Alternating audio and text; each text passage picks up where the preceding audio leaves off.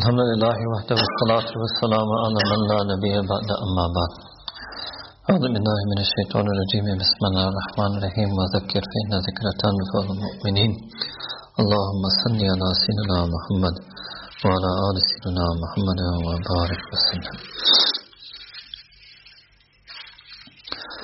So when we left off the previous session, I was trying to explain to you some of the hallmark features of the tasawwuf, of the ulama shuyukh, of ulama Hind, ulama Deoband, and especially the understanding of Shaykh Rashid Ahmad Gangohi Rahmatullah, Shaykh Ashraf Ali Thanvi Rahmatullah, coupled with the understanding of the leading Naqshbandi Mashayikh from Imam al-Rabbani Rahmatullah, Shah Ghulam Ali Delhi Rahmatullah, Mawla Fazl Rahman Ganj Muradabadi Rahmatullah, and Shah Abdul Ghani Delhi Rahmatullah, and some others.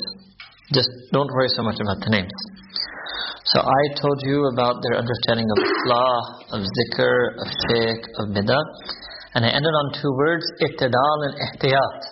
So I want to explain this a bit more. Ittidal means that everything should be kept in its proper perspective and its proper priority. Nothing should be overemphasized, nothing should be underemphasized. And like I told you, that's a very difficult thing to figure out. And it's easier for us, especially in the matter of ittidal, that we do naql, that we simply follow them and trust these more senior ulama and shuyukh, that whatever they have emphasized, to whatever extent they have emphasized it, for us to simply follow that. And whatever apparently they may have given a bit less relative emphasis to, for us to follow them in that. When you start playing with it, you start playing with the knob and you start thinking, should something be more intense, less intense, then it gets hard to figure that out.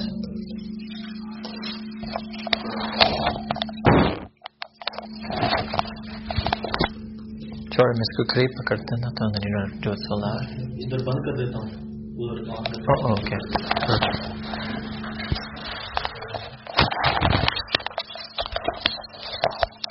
The second word was ihtiyat, and that is what I had explained to you. That I explained to you in detail, to remain aware and to always be wary and to always be cautious and to always be careful against any type of ghulu or any type of excess, any type of bid'ah, any such thing like that.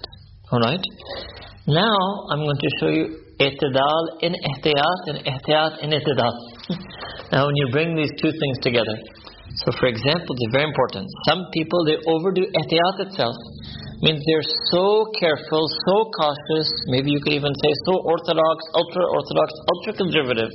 Then there's certain beneficial things in deen that they miss out on. So you have to have ihtidal in your ihtiyat. Right? That is a bit more, even more tricky.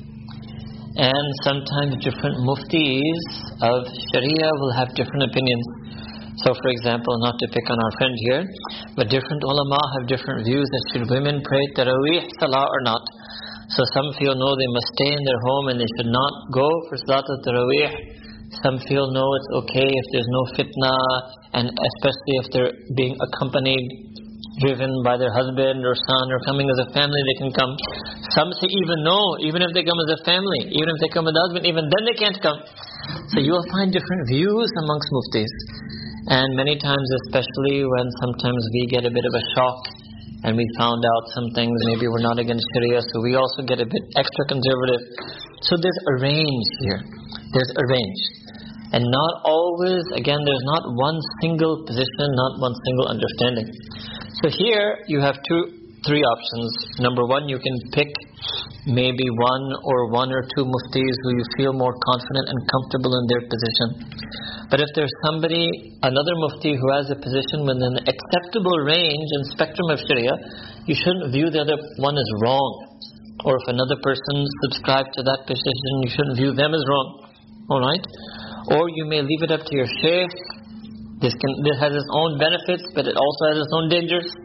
Right? Or you may even try in yourself. Because sometimes if your heart doesn't feel content with something, then it's probably better to go for the more conservative position on that. If your heart feels content with something and you don't feel that there's any danger, then maybe you could go with that. So there's a range here, and it's not easy to figure out. But the general principle I should give you is you must have ittidal in your ihtiyat. Right? You must not be too rigid. but you cannot be too flexible. I'll give you another example, because I don't want to take name, but a very famous, let's say, alim in Tablighi Jamaat in Pakistan. Sometimes he goes and he gives lectures, and sometimes he's done it more recently in the past 2 years. Sometimes it's on TV, sometimes there are men and women even sitting together. But because he's going to them on their turf, he's doing outreach, he's trying to reach them. It might be university, or it might be civil servants, it might be some institution. Some people object to that and say, no, he shouldn't go, right? So the different ranges, different views, okay? Anyway, I can just tell you must have ihtidal in your ihtiyat, right? And then the other one is you must have ihtiyat in your ihtidal. Allahu Akbar. Don't be so balanced that you don't become weary anymore. So you, in the name of balance, the name of outreach, you must be still sometimes wary and cautious. So I can tell you at a personal level the way I try to resolve this, because sometimes I even ask some of my teachers, they give me different positions. I consult different muftis, they give me different positions. Some feel this is acceptable, some say it's not acceptable. So what I try to do is I try to mix. Sometimes I try to take a position that is more strict, even though I feel maybe there would have been some benefit. And other times I will try to let that benefit occur as long as nothing happens against Sharia. So I try to mix it. But nobody can claim they have the perfect mix. Nobody can claim they have perfect ihtidal, perfect ihtiyat, perfect ihtidal and ihtiyat, perfect ihtiyat and ihtidal. It's a range. Alright? But if a person has ikhlas, they're sincere. If a person fears Allah subhanahu wa ta'ala, and if a person keeps consulting their elders, then this is a formula that most times it will lead to success. And we have seen the people who fail, it's because they don't consult elders. Maybe they don't even view anybody as elder to them, so they stop asking. They don't consult ulama and muftis. They think they can research it on their own. So these are normally the people who aren't able to get the mix right. And if a person does consult ulama, muftiyan ikram, elders, and has ikhlas, and sometimes takes a careful position anyway, most of the time they're able to stay in safe, protected area. Now this brings me then to, I told you I would talk to you about Contemporary 2017. And I told you that in the English-speaking world, we have the people of Tasawwuf from this group of ulama, Hind, Naqshbandi, Chishti, Deobandi. Then you have different shuyukh from Shadili and different shuyukh from Ba'alawi known as Habaib. So I will mention some few differences even there, so that we can understand what are the particular features of our particular way of understanding Tasawwuf. So one issue which is often brought up, and I'm not going to do it in any great depth, is this notion of Mawlid. That can you have a gathering to commemorate or celebrate or to honor the birth of Sayyidina Rasulullah sallallahu alaihi wasallam, right? And you will find different great imams such as Jalaluddin as-Suyuti rahimahullah ta'ala who felt this was permissible, and you will find a lot of other early medieval jurists, or late medieval rather, jurists who allowed for this permissibility. So you cannot say it's 100% guaranteed not okay, right? Here this was a matter that the ulama Deoband and also Mashayikh in Naqshband felt that no, we should do ihtiyat over here. So Shaykh Ahmad Sirhindi Rahmatullah, he actually wrote in a letter, in one of his letters, that a person should not hold or participate in such gatherings, right? And that was the position of Shaykh Ashraf Ali Thanvi, Shaykh Rashid Ahmad Gangoi as well. Why? Because what they saw is that in a lot of the gatherings, and then they saw increasingly more and more and more in the gatherings, there were some things that were done that were incorrect.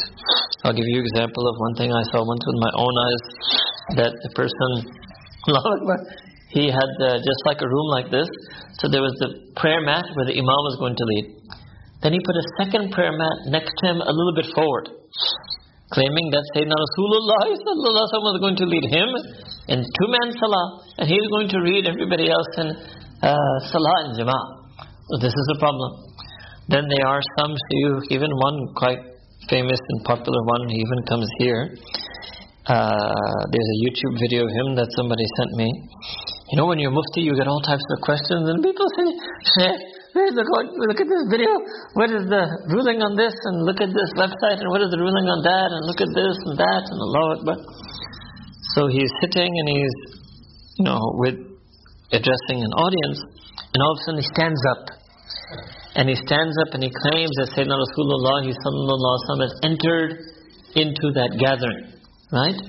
So this is something that we feel very strongly is not the correct aqidah. So this is not, I mean to be very clear, I'm not talking about acceptable range. I'm talking about something that is not acceptable. So this is one thing that alhamdulillah these ulama of Hind, ulama of Deoband, Mashaykh, Naqshband, Mashaykh, just of that area, were very firm on their aqidah. That we love Sayyidina Rasulullah sallallahu alaihi wasallam. Wa rafa'na laka dhikrak, we love to make salawat, durud sharif, commemorate his life, his seerah, his sunnah. However, about him himself, aqidah number one, he is in Medina Munawwara at the Rawza Anwar. His ruh and his body both are there, and they're always there. They don't travel. The Prophet ﷺ does not enter a gathering, right? Then a belief that most of the Shadli and Habaib also have is that when you recite salawat, what they say Persian Urdu Durud Sharif, that again they say that the Prophet ﷺ ruh comes to that gathering, so they stand up out of respect.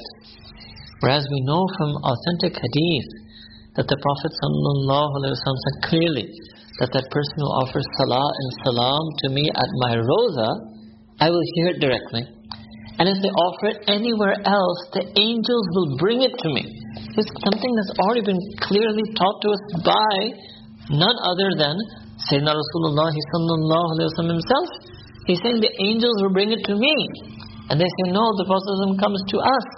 And if you think about what is greater adab, what is the adab? That I sit right now and I recite the Sharif and the Prophet leaves Medina Munawwara, his ruh comes here to Oslo to hear my little Durud Sharif, when there are thousands of people lining up to say salam to him in Medina Munawwara. Allahu Akbar Kabira. So it's strange, right? So this is also one major difference. Okay? And so because increasingly the gatherings of Mawlid were having these beliefs, these types of practices. There's one place in Pakistan that they prepare food and they leave the food there in Rabiul Awwal, and they say the Prophet ﷺ was going to come and eat it, and sure enough the next day it's gone. So when they brought me that, I said, look, just install surveillance camera and you will see who comes and eats the food. Yes, very simple. And if you install surveillance camera and it shows that the food is miraculously disappearing, then you ask me a question, then I'll consider it as worthy of my time to issue fatwa. First put the camera, you will get your answer right there. Who is the food? Allahu Akbar. Yes. Right? So there are all types of things that were happening. Now somebody asks the question and says, okay, what if there is a gathering on Mawlid where none of these incorrect practices are there? None of these incorrect beliefs are there? That people just come and they sit and maybe they have few lectures on the life of the Prophet ﷺ, few lectures to inspire us with love for the Prophet ﷺ, some recited poetry, that's permissible, even according to this tradition of ulama mashaykh. You can call it naat, nasheed, some melodiously recited poetry in love or in praise or sending salutations on the Prophet ﷺ. So we say, okay, all of these things are acceptable. And if you said that there was no wrong practice, no wrong belief, that was acceptable. But then there's only one question that remains, that you specify the date of 12th Rabiul Awwal. Now if you think that that date in particular is better than any other day for such an event, otherwise the whole event was fine. Lectures, poetry, recitals, love for Prophet ﷺ, praise of Prophet ﷺ, all of that was fine. But if you think that having it on this day is somehow more special or better than any other day, that itself is a problem. Because remember what I told you in the earlier session, ihtimam and iltizam. So that means you're doing iltizam. You think it is lazim. You think it is somehow a strong preference or maybe necessary to have it on the 12th. So that itself is a problem.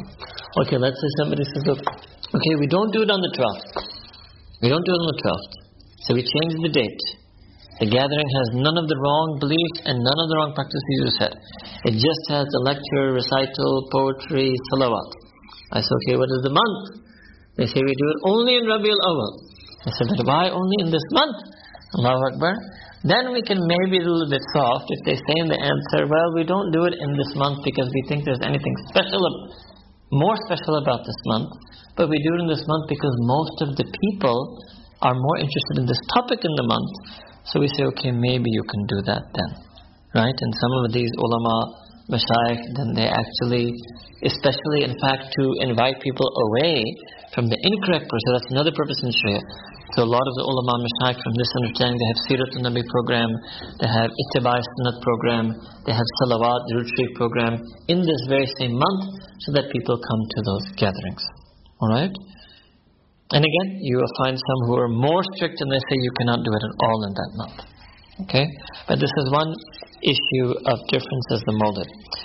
One thing I think that's very important, which I have observed because I've met a lot of these shuyukh and their students from these other groups contemporary today.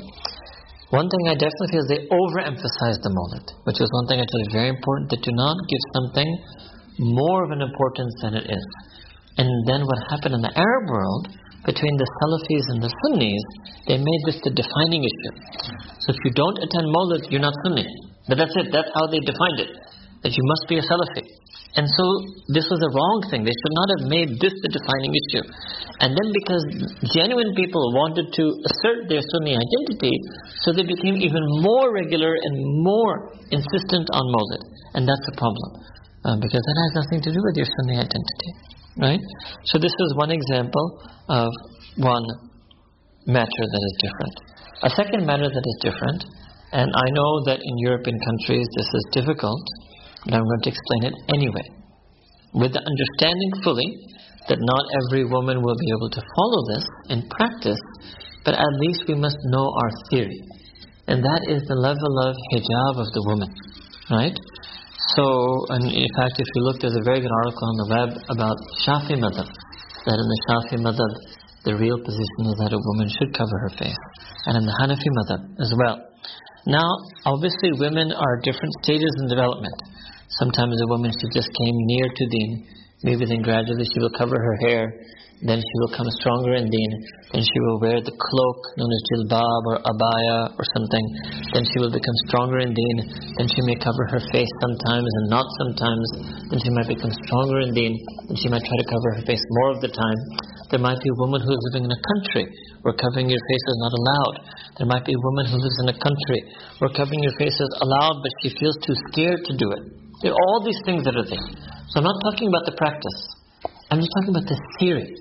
Because some of these other groups say very openly that there's absolutely no concept at all of niqab, and there's absolutely no preference even for niqab. Right? So that is a big difference. And again, as I told you in the morning, this is not some Indian thing, which they like to make it sound. You can trace this back to classical Arabic scholars, Central Asian scholars, Persian scholars. You can have every generation, I can find you ulama, and every generation from the past 1300 years who have taken this position. Alright? Related to that is generally the type of structure of gatherings. So for example, many, not always, but most of the Shadili and Habaib understandings is that women can sometimes in their gatherings, they are in the same room but in the back, or sometimes in the same room and left, right, and there's not a partition. And sometimes they do have some type of partition, right? And in this understanding, which is the more classical one, the ulama, shuyukh of Hind, Naqshband, Chist, is that the women must always be in some type of separate partition. They could be in the same room as long as there's an absolute non-see-through curtain divider partition. They could be in a different room like we have been today, right? But to have them in the same room even if they're behind, that is not acceptable, right? So a certain, let's say, more authentic position about gender segregation, right? About gender segregation or gender separation. So this is just 2-3 examples of certain practices. And again, some groups generally, and this has been a problem in some of the Tasawwuf of Deoband as well, some groups fall more into the thing I mentioned to you earlier about personality worship, cult behavior, and that has to be guarded against by everybody. One reason I think people do this is actually what happens, a lot of us in the West, or who were raised in the West, who now live in the West, we came to tasawwuf out of this deep desire to try to make ourselves better to Allah subhanahu wa ta'ala, and we wanted an ideal type. And that's why we love to talk about Imam al-Ghazali rahmatullahi, Shaykh Abdul Qadir Jilani rahmatullahi, Mawlana Rum rahmatullahi, Mufassirin, Muhaddithin, Fuqaha, and we wish there was some ideal type like that alive today. And so if we find somebody who we do like as a scholar, as a shaykh, it's a natural tendency to idealize them, right? To a limited extent, that could be even beneficial, because obviously you need to have love and respect and authority and trust. But if you take it too far, you have to realize very openly that in this day and age, there is no Shaykh Abdul Qadir Jilani rahmatullahi. I'm sorry. Allahu Akbar. Kabira. And to give you an example, there was a Shaykh of Shad, interestingly, of the Shadli Silsila. His name was Sidi Ahmad Zarruq rahimahullah ta'ala, and he lived about, if I'm not mistaken, about 300 odd years ago, roughly. Right? He wrote in one of his works that the age of Kamilin is finished. There are no more Kamilin. Kamil Shuyukh, Kamil Awliya. And then he actually wrote, because there used to be a saying that some people used to have in Tasawwuf, in Arabic, the expression is Kalmayyati fi yadil ghassal, that the person should be with their shaykh the way a corpse is with the person who does the ritual bathing of the corpse. Means you should submit entirely to your shaykh. So yet he writes that you can no longer do that anymore, because there are no Kamal shaykh. So it doesn't mean if there was a shaykh like Shaykh Abdul Qadir Jilani, we would put so much authority in him, and whatever he said, we would do it. Right? And even then, it didn't mean against Sharia. There's no question, and there's nobody who is that Kamil that you submit to them in that sense. Right? What it means is now we have to have more balance. We need to have ulama, shuyukh, both. Right? So this is one of the things that is also important. Now, related to that is, maybe before I do that, let me first tick some of the things that I've done. Okay, actually, there are some other things, but I'll come to that later, and maybe I come to that tomorrow. So now I want to talk to you about practice and zikr, because it's important to me, because I want to explain that, and I also want that in this today also, and then tomorrow we should also individually do some ibadat and zikr. It should not be that we just come for 2 days and it's just lecture after lecture after lecture and questions, right? So because today is, already mashallah quite a bit has taken place, so I want to shift now away from history and theory and talk to you about practice and outline some practices so we can begin that amal today also, and we can do some practical ibadat. Alright, so here this is now the part where I mentioned to you about that there is sometimes structured zikr and there is unstructured zikr. There are different types of zikr. The question obviously a person has, what type of zikr should I do? Right? And you will find that there's a large choice. There's so many adhkar. So this is actually one area why it is beneficial to have a shaykh and a tariqah, because sometimes you need somebody who gives you a roadmap on what zikr and how much zikr to do. So I'll give you an example from a non-religious field. There's so many books in economics, right? So many. You could go to a library and you would find thousands of books in economics. So there's a person who says, no, I want to understand economics. So he doesn't know what to do because there's so many books, and all the books are fine. They're all written by economists. So what he needs is a teacher, and he needs a syllabus.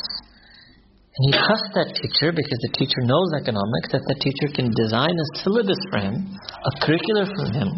It doesn't mean that when the teacher designs that curriculum, all the other books are negated. You go to any university, Harvard, Oxford, there will be some curriculum. It doesn't mean that what book is not on that syllabus is not correct.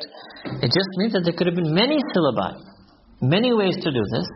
This teacher picked this one particular way, and as long as you go through that syllabus as taught by that teacher, you will get that knowledge of economics. There will be others at other universities who go through a bit of a different syllabus taught by different teachers, but they will also end up with the knowledge of economics. Okay? So, azkar, when it comes to nawafil, the faraid ibadat, everybody has to do that set. The wajibat, even the sunnahs. Even with the sunnah muakkada, the optional sunnahs are very also wide range. For example, Imam al-Nawawi rahimahullah ta'ala, among others, he gathered the Sunnah Dhikr in a book. It's called Kitab al-Adhkar. It's been translated into English now and published by our friend, maybe Turath or White Thread, I can't remember. Right? You'll find there's so many optionals, there's so many du'as, so many different formulas to recite, so many adhkar. So, because these mashayikh were masters of this field, just like if a person is a master of economics, they could make smaller syllabi that had the effectiveness for a person. So that's one reason why it's beneficial, not farad, but it's beneficial to have a shaykh and tariqah to help us have a systematic, structured approach to the optional adhkar. Alright? Then, what is the difference between the different adhkar? So one is individual zikr and one is collective zikr. So I'll talk about collective zikr at the end. So that's also a question. Is there anything called group zikr? Can you do group zikr? Right? And then the same thing, we have to look at everything there. How important is the group zikr? Are we overemphasizing it? Are we underemphasizing it? Right? What is the relative role and priority that should be given? What is the i'tidal in group zikr? What's the balance in group zikr? Is there any ihtiyat, any precautions we should have in group zikr? Alright? Before I do that, I want to first do individual zikr. So yes, there are different individual zikr. Broadly speaking, there are two types of zikr. One is that zikr that is mentioned anywhere in the sunnah. And second, I will just call it additional zikr. Sometimes I call the first one nabawi zikr, and the second is the zikr of the awliya. Alright? Why would you need additional zikr? This is something I explained in detail on that workshop on Bidah, where I gave you the example of dua. And there are some duas that the Prophet ﷺ asked, but then there are additional duas that you will make yourself in your own language that are not from the sunnah. Right? And even the imams of Haramain, when they recite witr, and they make dua qunut, they make the dua that the Prophet ﷺ made, and then they will go on and on. You can see it on YouTube with millions of hits.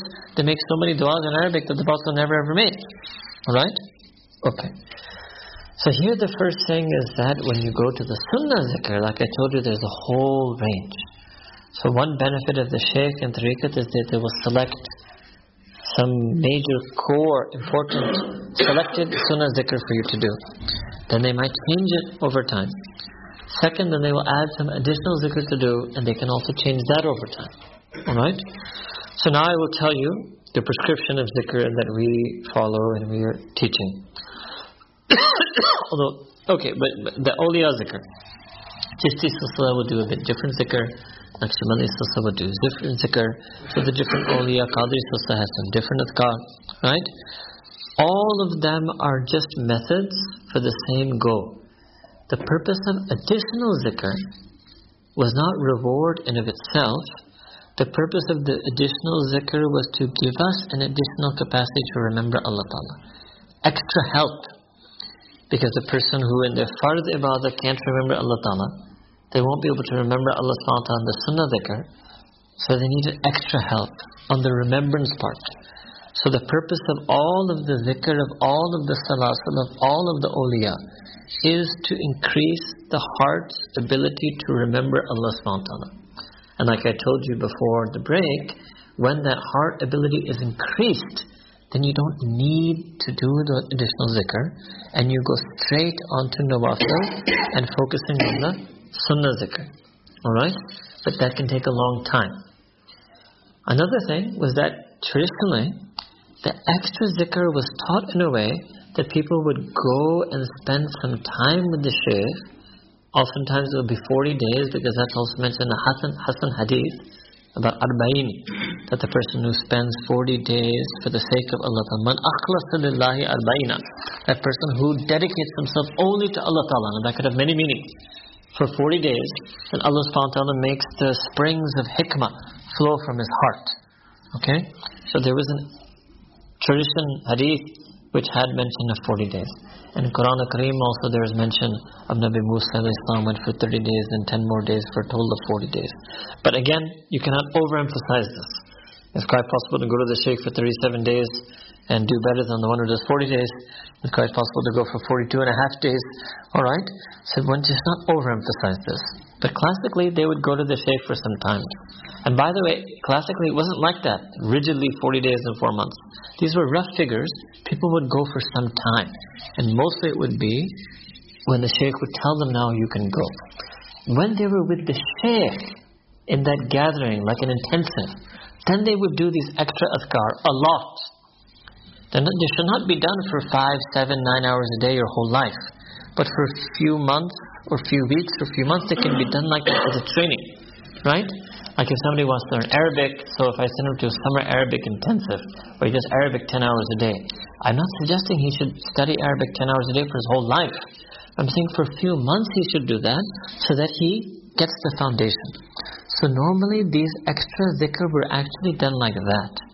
Then what happened was, because over time people stopped going for such a long period, because dunya and they're working, and the corporate world, you get 2 weeks off, 4 weeks off?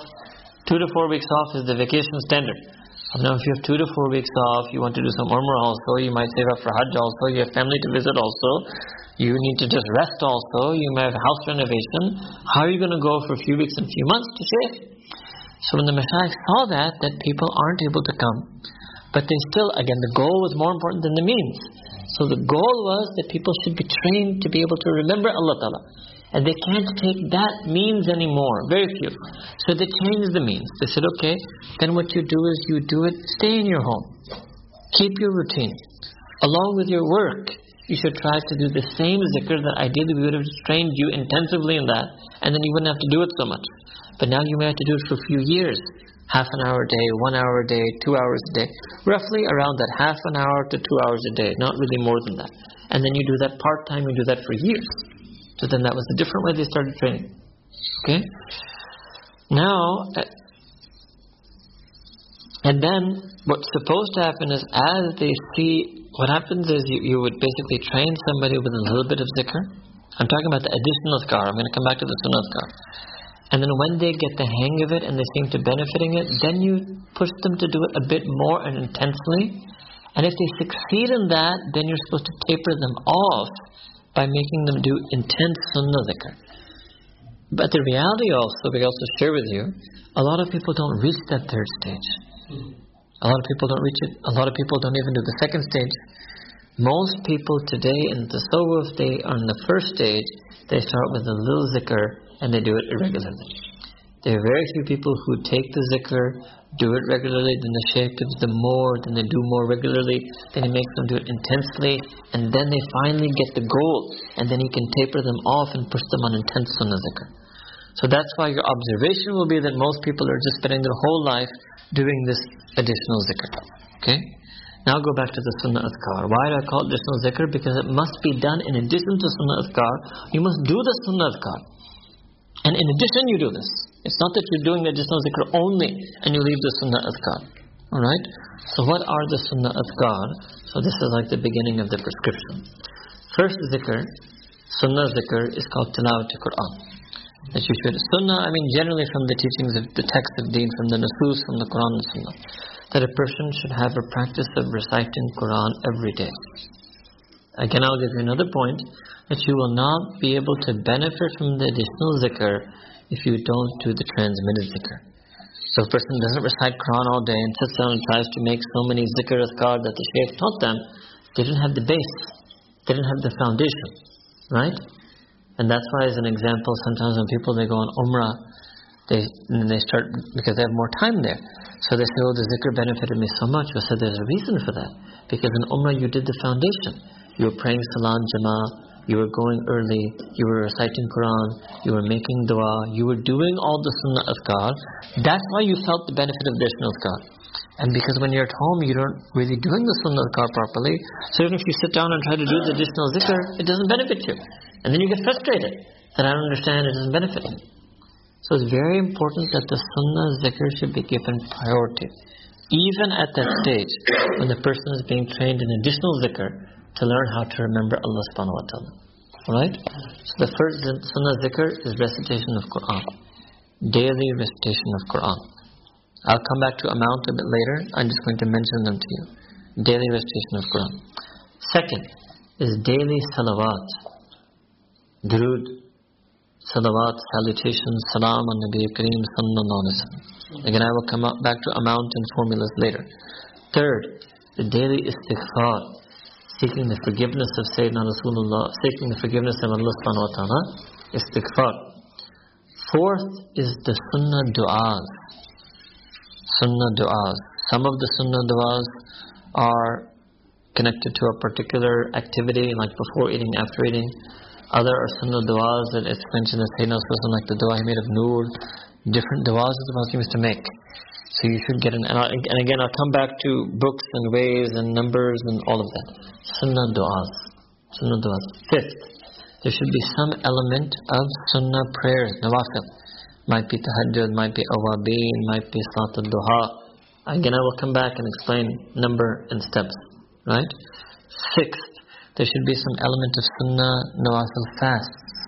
That's basically now you're getting an idea that in the entire Quran and Hadith, what are the extra ibadat that are mentioned? So these are the things you will find. Okay? I'll just repeat these 6 again quickly. Number 1, Quran. Number 2, salawat, durud sharif. Number 3, istighfar. Number 4, sunnah du'as. Or du'as from Quran also. Transmitted du'as in Quran and sunnah. A lot of du'as in the Quran also. You can books on that. There are books easily available, so you can download, that have collected all the du'as in Quran, in Arabic, in Urdu and English. Alright? Nawafil, extra salah, and extra fasting. Okay? These are 6 of the main core azkar that you will find in the sunnah. Alright? In fact, if you will, when I said that category du'as, I would call it, we call it al-ad'iyah wal-azkar al-nabawiyah. So there's du'as, there are also azkar. For example, the Prophet said to say Subhanallah wa bihamdi, Subhanallah al-azim 100 times a day. So that not really a dua, that's the sunnah dhikrs. You can say du'as from the Quran and sunnah. Maybe just make a separate one if you want. Number 7, then you can call it azkar from the Quran and sunnah. Du'as from the Quran and sunnah and azkar from the Quran and sunnah. Alright. Then I will tell you an interesting thing that I also, from my more recent readings and meeting different ulama and mashayikh, a very interesting thing was told to me. And I've been thinking about that a lot, and I'm not sure about it. So I'm going to share it with you, but I'm still not sure how I feel about this. And that was as follows. See, I mentioned 7 things to you now. Right? Tilawat al-Quran, istighfar, durud sharif, salawat, sunnah, du'as from Quran and sunnah, azkar from the sunnah, extra prayers and extra fasting. And the problem was that I told you that the person, the beginner, they actually do need the additional azkar, because the problem is they don't have the ability to do mujahada and do these 7 things. They don't have that level of focus and concentration to do these 7 things.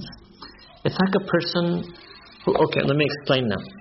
So then some ulama and mashayikh actually did take the position that in the beginning, don't tell a person to do all 7 of the zikr from the Quran and Sunnah, because they won't be able to do it. You're giving them too much, it's overload. Rather, you should tell them very little of that, not 0, but very little of that, and make them do more of the additional zikr. So let me explain to you why they would say this. So let's go back to the example of a student. So there's a student, so there's the fard. That everybody has to do, right? So there's required reading for the course. Now the problem is the student does not have good study skills. The student is not a good reader. So now what should I do? Should I give him extra readings in economics to do? Or should I put him in some type of training that makes him have better study skills, that makes him a better student? So this is the closest example I can show you. That's how they view the additional azkar. That this is the person who is saying, I can't remember Allah in my first salah. This is the person who is saying, I'm struggling to pray Fajr. This is the person who is finding difficult to remember Allah. And if I give him all these 7 things to do, he's not going to be able to do it. He'll write it down and say, oh, this is so great. I found that the soul today that is according to Sharia and Sunnah, all my questions have been cleared. He'll take it home. He's not going to be able to do it. He's not going to be able to do it because he's not strong enough. And then if you look back in history, the type of people who did all 7 of these things every day, they were actually salihin mu'mineen. They were much stronger than the type of people today who show up for bay'ah and show up to learn tasawwuf. The type of people they are much weaker, right? So some shuyukh, when they saw that, because it's not a 2017 phenomenon, it's been happening for some time. So what they said was, okay, look, we can't give them all of these things. So some of them would pick 2, 3 of these 7. Mostly they would just say Quran, Istighfar and Durud Sharif. And they would leave the other 4. Right? They would leave the other 4. And instead, like I told you, rather than giving them more readings in economics, tell them to do study skills training. Tell them to do focus, concentration, exercise. Tell them to learn time management. Do you see what I'm saying? Because it's only when they learn time management, discipline, focus, concentration, then they could be brought on the real path of zikr from the Quran and Sunnah. So that exercises, which are like the time management, focus, concentration, that's the additional zikr. Now you understand why sometimes, because I also in the beginning like, okay, why is there so much emphasis being given on this additional zikr? There's sometimes people doing 1 hour of the additional zikr and they're doing 10 minutes of Quran and 10 minutes of istighfar.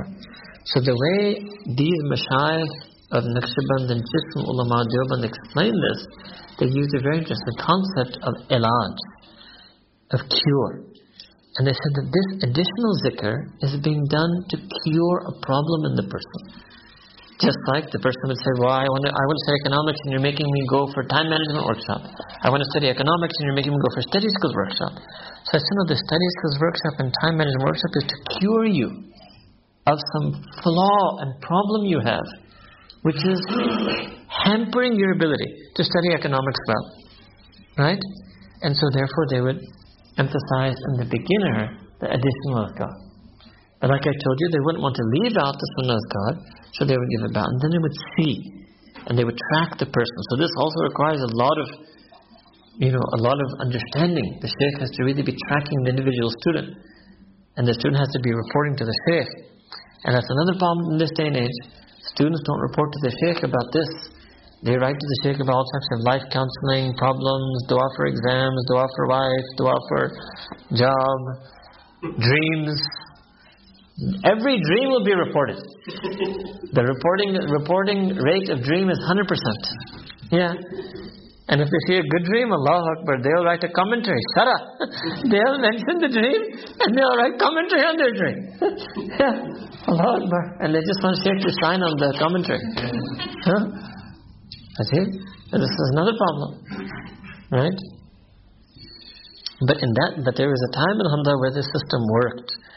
And then the student would report, and then the shaykh would see, okay, now, because, and alhamdulillah, these additional azkar, or whatever we call mujarrab, they're tested. You know, we say I have a time-tested, proven data that this works. It would work. And they would see now the person is getting better at ibadah. They're getting better at remembering Allah. They're getting better at focus. They're getting better at concentration. So then they would start adjusting the mix. Then it was like, now I want you to read half a juz of Quran before I told you quarter juz of Quran. Now I want you to recite more salawat. I want you to recite more istighfar. They said, now next job is for you to pray tahajjud. So they wouldn't tell him tahajjud at the outset because he's not able to do it. Of course it's on the sunnah sanadi, but this individual person in front of you cannot pray. Just I say pray tahajjud. Tell I pray tahajjud from now on. It's not like that. All I have to do is say it. He needs to get some training which makes him more strong spiritually, so that he becomes regular in tahajjud. I have to give him that training. So they would give that training through the additional zikr. You understand? Tafham al-an? No. Huh? Alright. Then, another thing happened. Then again people became weak. So they became so weak they couldn't even individually do the additional azkar. So then another thing, because the shuyukh were sincere, they wanted somehow the people should be trained for the purpose of doing the real azkar well. So they said, okay, you're so weak, you can't even do this light additional zikr individually. Group zikr.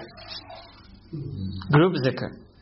So you're saying, I don't even do that. Okay, what you do, you just come, forget it. Come every day to me, we'll do zikr together. Yani sara kam sheikh karega. Right? Come every day, I'll do zikr. Well, a group zikr. Now the intention was good in the beginning, right? The intention was not to overemphasize that, to prefer that, to privilege that. It was again to help. So for example, like again go back to this, let's do group study then. We're not able to do this on our own, let's get together and study as a group. People do that because it helps them in their studies. So then they start doing group zikr, right? But then what happened was, because again the people were so weak, that they basically just got hooked on the group zikr. And then that became the only zikr. For some of them, the only zikr they could do. And when the shaykh would see that, then he would say, okay, well, something is better than nothing. Right? So, okay, let's do more group zikr. Right? And then they started doing more group zikr. And then basically all zikr became group zikr. Not always, not all the time, but there were some elements like that also. Right? So remember, so then what happened was that sometimes, even when you sincerely use so many different means, sometimes in the end gets lost. Because the end was really the person should be strong enough to pray tahajjud on their own, strong enough to recite Quran on their own, strong enough to make these du'as from the Quran Sunnah on their own, strong enough to make the Sunnah adhkar on their own, strong enough to recite salawat on their own.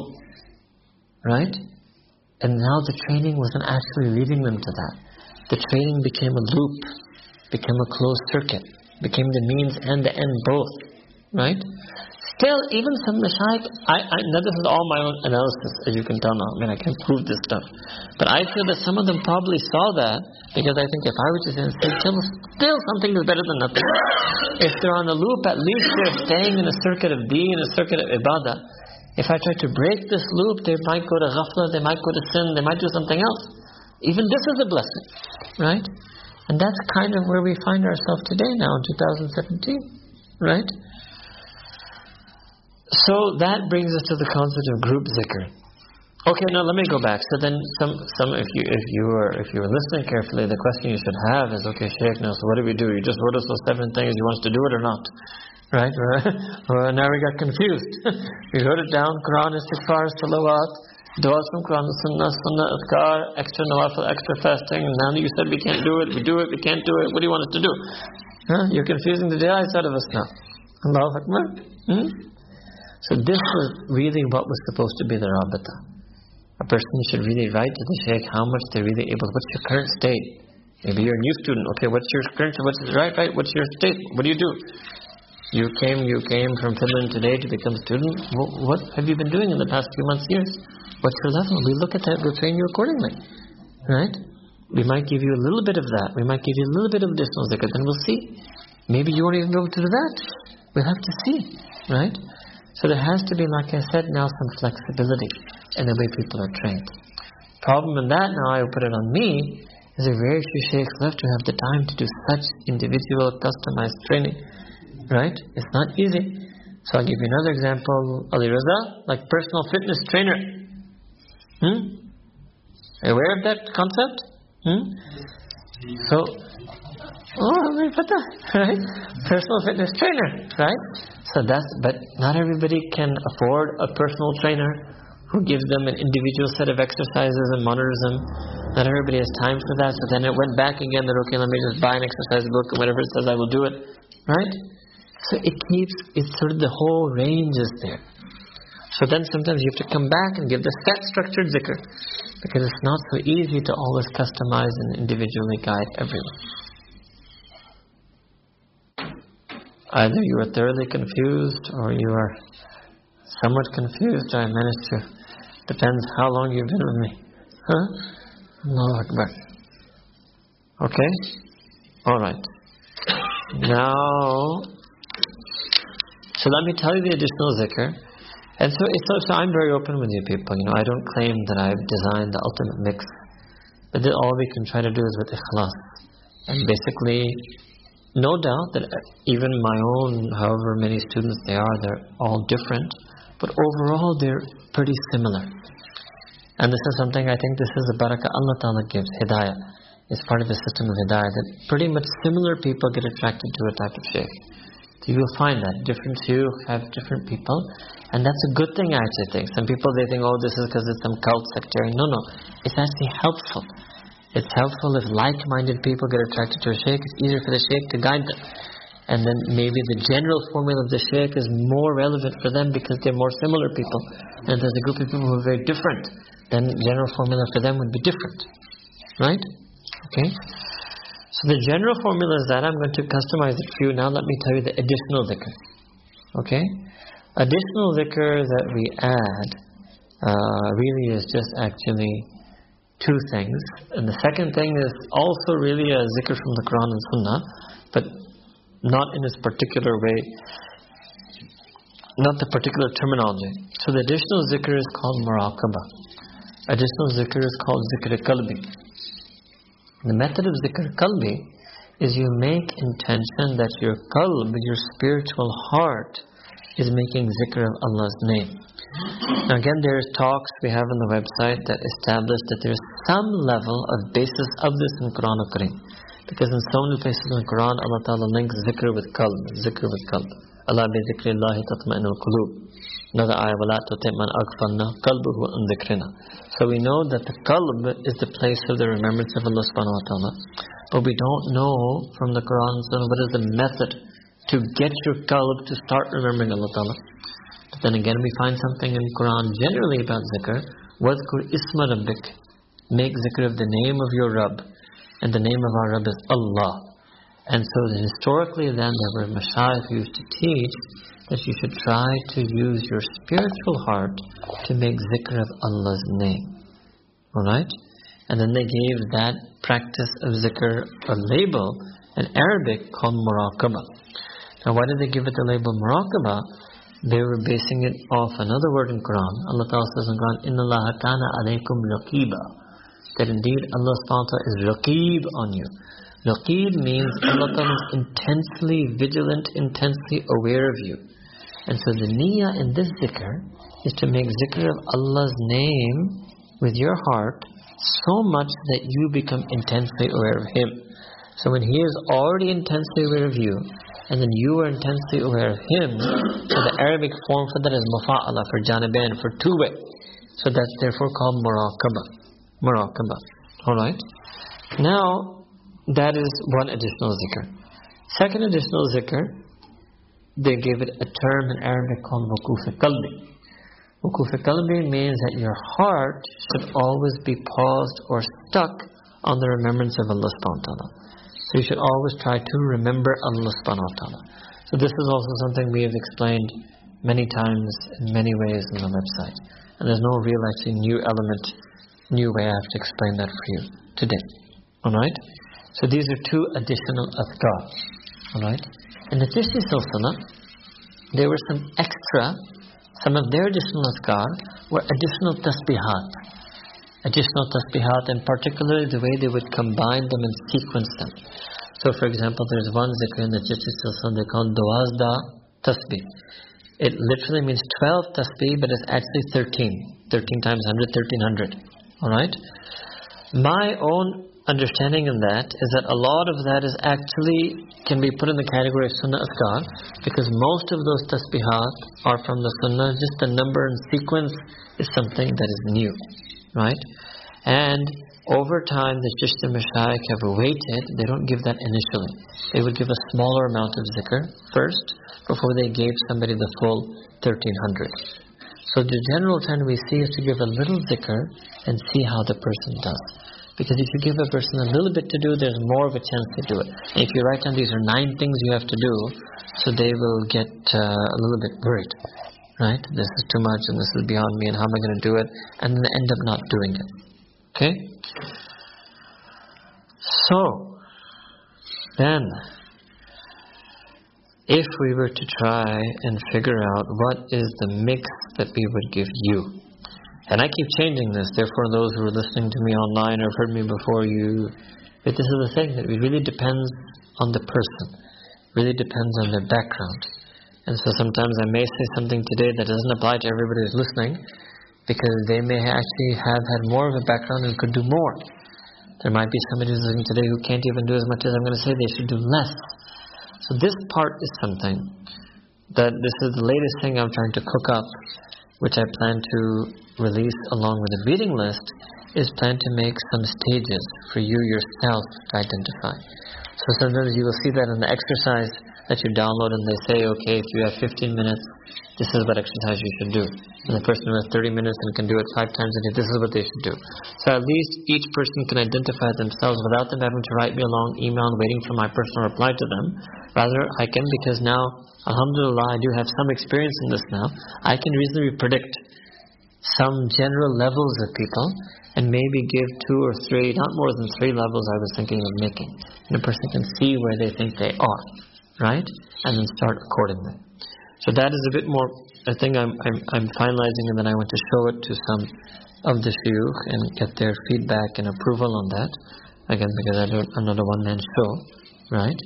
And inshallah, hopefully, by the end of this month, we would have had that opportunity for that review, and we hopefully will send it to you all before Ramadan, inshallah. Okay?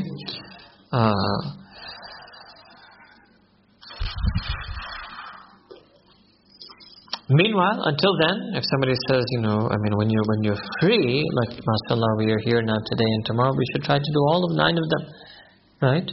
We should try to do all of it, especially when you go on umrah, or when you're sitting in itikaf, or you have a weekend free, or you're come 1 or 2 days, you've traveled for the sake of your deen and for Allah subhanahu wa ta'ala. So in this 1 or 2 days, it's clear that we should try to do all of them. Alright? Now, the only thing left about this, and then, when you people will ask your questions then, and then whatever more you want will be explained, is I want to explain to you specifically something about muraqabah. Okay? There are different types of muraqabah. And those of you who are practicing it from before, then yes, you would have to individually tell me what you were practicing before, maybe a couple of years ago that you did well. Maybe, let's say for some reasons in the last 1 or 2 years you dropped, and then we will come up with a step-by-step way to try to bring you back to at least where you were, because at least that's something we know that you can do. It's established potential that you have because you were doing that. Alright?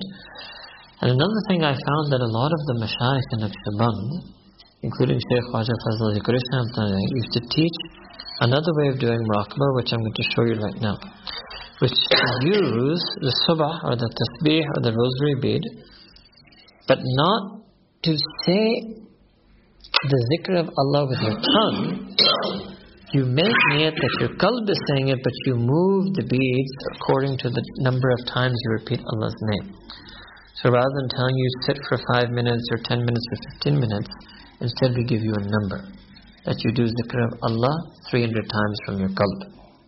And the helpful in that is just the act of moving the bead helps you remain focused. Because in alhamdulillah we were able to tell a few of our students this, and they were writing us back that they found it very beneficial and helped them focus on the zikr of Allah by using the beads. Okay? So this is something that we would start you on. So we would say that you start with 300 times, right? And you sit and basically 300 times, you make niyat and you sit there and you make intention that your qalb is repeating Allah's name. So now let me tell you a little bit again about muraqabah. In muraqabah, as in any type of zikr, there's one struggle that a person does, which is to focus on Allah subhanahu wa ta'ala. How can I make my heart focus and concentrate on Allah ta'ala so that I really am remembering Him and I have forgotten everything else? Before you can make that struggle, you have to be comfortable and regular. 2 words. You have to be comfortable and regular in that way of zikr. So actually what happens first, before you even make the struggle to focus and concentrate on Allah's remembrance, you will first have to make a struggle to be comfortable and regular in that zikr. You can't make both struggles together. Right? So in Arabic we call the first one al-istiqlal fi taba. In Urdu, mustaqil mizaji. In English, I'm calling it comfortable and regular. Comfortable and regular. So how to make that struggle in muraqabah? So regular means you just have to do it. It doesn't matter, you feel something, you can focus, you can concentrate, you remember, your mind wanders, it doesn't matter. That's second stage. You were in first stage of muraqabah. You just had to simply sit. So in the first stage of muraqabah, what does it mean? To sit with the niyyah, that the heart of my ruh, my qalb, is repeating Allah's name. And that's it. After that, I forgot Allah. After that, my mind wandered. Doesn't matter. As long as you sat and remained seated, after you sat and you made that intention, and you remain seated. What happens while you remain seated? You could remember Allah's name, your mind wandered, you fell asleep. It doesn't matter to me. It all counts as muraqabah. You sit with that niyat and remain seated. That's stage 1 of muraqabah. And you have to become good at that. You have to become regular at that. You have to be comfortable at that. Such that then you write that, okay, Shaykh, I can sit for 20 minutes like a rock, still as a rock, no problem for me.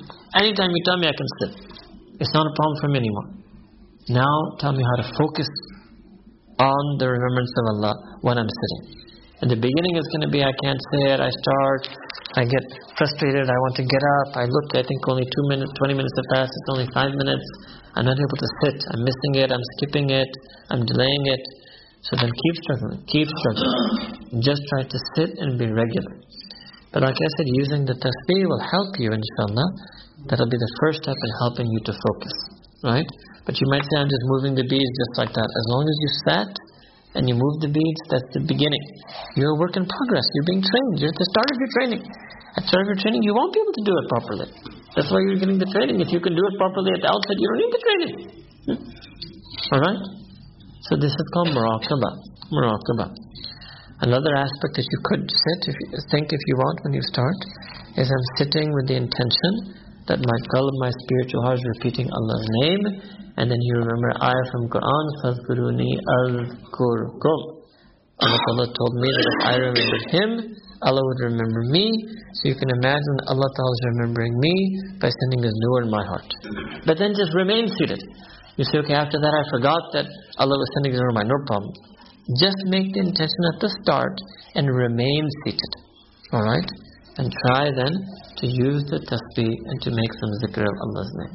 Then again, you won't move your tongue. You will just make it that your qalb is making zikr of Allah's name. Okay? So this is explanation of the additional zikr called muraqabah. Alright? So, level 1, I will tell you now, of the mix.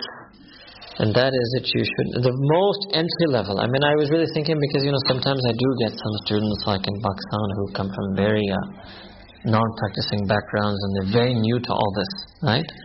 So for some of them, I actually just tell them, pray 5 times a day, right? First Fajr, just pray Fajr every day, that's your zikr, right? But then I realized that, okay, some of them miss Fajr, but actually they're willing during the rest of the day to do something. And I told them, just pray Fajr. Pray the 5 times, just make sure you fix your Fajr. So okay, well he fixed it or he missed it, but what is he supposed to do the rest of the day? So then I said, okay, I won't just tell them that, I will tell them this as well, right? But that's an important thing, and that's also something that will be in the write-up, inshallah, is that a major thing is to improve your faraiz ibadat, right? Not just that you do additional zikr, or you do the optional sunnah zikr, but a big thing is to work on the farz zikr. And farz zikr for us basically is recitation of Quran. That sometimes you might go on Hajj, and sometimes you may have farz fast of Ramadan, but mostly it is the 5 times prayer. So the 5 times prayer is a major thing, and that we have given a lot of talks and workshops on improving your concentration in salah. We hope one day to write that up in a better way. So 5 times prayer, and this Nabawi Adhkar, and the additional zikr. So for starters then, what would be the mix? For starters, okay. For the Nabawi Adhkar, I would say do 1/4 juz Quran recitation, 100 times istighfar, 100 times salawat, and any one sunnah zikr or sunnah dua that day. Something. Anything from that category. Okay? Any one extra prayer. Might be just 2 rakats, nafil, any time in the day. May not be tahajjud, may not be urbi. Any 2 extra rakats. Might be salatul hajjah, might be salatul istikhara, might be tahiyatul masjid, might be tahiyatul wudu, might be salatul tawbah. Any 2 extra rakats. Okay? I wouldn't put the fasting for the beginner, and 300 times ism zat of muraqabah. This is what I would put for the first level. Shall I repeat, or you got it? Muhammad Atiyaz, repeat back to me. Recitation of 1/4 of juz Quran. Pure beginner. Yeah. 100 times istighfar, 100 times salawat. Any one sunnah dua. Or a dhikr. You might say Subhanallah wa bihamdihi 10 times. Something. Any one extra salah. Any 2 rakats, extra salah. Okay? And 300 times. 300 times muraqabah. Okay? Alright. Now when we go back to the 100 times salawat, there are many different formulas you can use. There's some longer ones, there's some shorter ones. Whatever you feel you can use. If you're pressed for time, just say Salli Allah. That also counts. It's very short, it will count. You can say Allahumma salli wa sallam wa barak, Allahumma salli wa barak wa sallam. That also counts. You can say longer, Allahumma salli ala Sayyidina Muhammad wa ala Sayyidina Muhammad wa barak wa sallam. You can even say a longer one if you want. Right? You will find so many, mashallah, nice short collection compilations of salawat. Okay? Istighfar, you might just say astaghfirullah. If you're short for time, just say astaghfirullah. If you have more time and more feelings, say astaghfirullah rabbi min kulli dhanbi wa atubu ilayh. Or astaghfirullah al-azim alladhi la ilaha illa huwa al-hayyu qayyum wa atubu ilayh. Alright? And it's good to mix it up. This is what I was saying, the variety now. Don't stick to only one istighfar your whole life. They're different istighfar. Don't stick to only one durud sharif your whole life. They're different durud sharif. So you get the barakah and blessing. It's also one goal of mine one day, inshallah. Other people have done it, but sometimes there might be a better way in terms of organization to compile it, or sometimes the hadith references aren't so good, to gather all the istighfarat that are from the authentic sunnah and all the salawat from the authentic sunnah. Right? And that could be like a manual for you guys to pick from. Right? And in that, once we have that, then we would tell you, you could even do one of the longer ones 3-4 times and then do a shorter one. Maybe do one longer one, because some of the longer ones are quite nice in terms of their meaning and the type of feeling they put in your heart. It's nice to start with that, and then once you have the feeling, then move to a shorter one. So the point is, it's training. The purpose is to get the feeling. Do it in a way that gets you the feeling. If you're too rigid about the form, you might not get the reality, because you get too obsessed with the form. So be flexible about the form and be firm about the reality. Alright? Okay? So that covered, like I told you, remember I told later I will tell you about the amount and the words. So I think we covered it now. Tilawat, we did istighfar, salawat. I gave you one, what do I mean? One sunnah dua, one sunnah zikr. So there are different sunnah adhkar, like I mentioned to you, subhanallah, wa bihamdihi, subhanallah al-azim. Different du'as of the Prophet. Pick something, some level. It shouldn't be absent. You can do more than one, but it shouldn't be absent. Any 2 rakats of any extra salah that you want. Alright, and the muraqabah. Okay? The wukuf al-qalbi actually is something you can do all the time. Because that's not a zikr that you do separately. Wukuf al-qalbi basically means that you remember Allah while busy, while working, while studying, while driving. And that is something that we've mentioned to you many times before. Okay? Still, like I said, there's much, much more to the world of zikr. There's much more to tazkiyah than just zikr. So the things that we talked about last night, not having anger and envy, the things we will talk about tomorrow night. So these are also very important things. So if I was to add that for the beginner, you should have a fairly regular practice of listening to some bayan, majalis, reading some bayan, majlis, and trying to follow those teachings and guidelines in your life. Okay? That's also a very important thing. Alright. Now, then question is group zikr. So now you explain to us what exactly individual zikr we can do. Can we do group zikr? So actually, the mizaj means the temperament of these, alhamdulillah, yahmdulillah, the mashayikh in Naqshband and Chish from this ulama Hind Deoband, was very little emphasis was put on group zikr. Very little emphasis was put on group zikr. Alright? At the same time, you will find it sometimes, you will find it occasionally, you will find it to some level.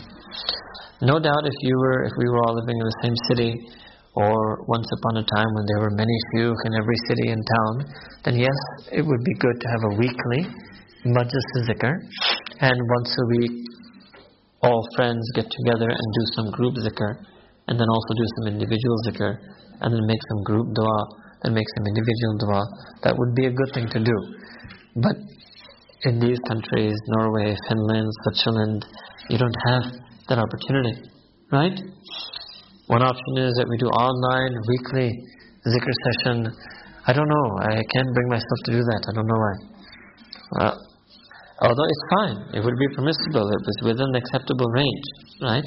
But see, my worry is that people would only be regular with the online weekly group zikr, and then they wouldn't, make that effort to try to do their individual zikr.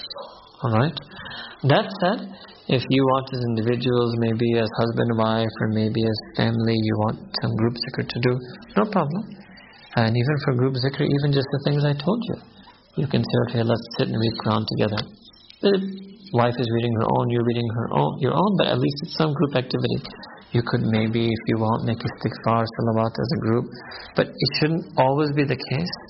You shouldn't think it's better to do it as a group than individually. All those checklist has to keep being there, right? No ihtimam, no iltizam, ihtidal, ihtiyat, right? Just remember these 4 words. And with that, there can be different levels of group zikr.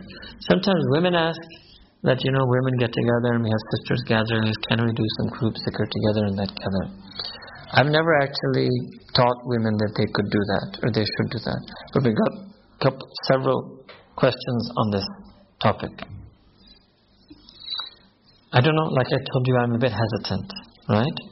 So what I would just say is you could do it occasionally, but not always. It should not be a feature of every group gathering that you do some zikr together, right? So occasional is safe. Always is also jaiz, but it's not safe. Whenever you move into the always territory, there's always this danger of ihtimam and iltizam, right? So occasionally, if you want, you could do some group zikr. So for example, when we were waiting for the sound to be set up, those of you at the start, so that is a group zikr that all 4 Mashaykh do. Naqshbandi, Chishti Mashaykh both have different types of group zikr that they call khatamat. And the essence is that you recite some Durud Sharif salawat, and recite some verse of Quran, and recite some Durud Sharif salawat. So maybe we'll put that also. I don't know, the longer we make it, the less likely it is to be done before Ramadan. Yeah, but that could be something that people could sometimes practice, even individually, even sometimes in small groups, right? But generally, in our method of teaching, that is a little bit less emphasized. So then comes another question, that okay, can I go to the group zikr of other gathering, other silsilas then? That if in our group it's less emphasized, and can I go to this one's hadra, and that one's latifiyya, and this one's reading of Qasida Burda, and this one's recital of Dalail al-Khairat?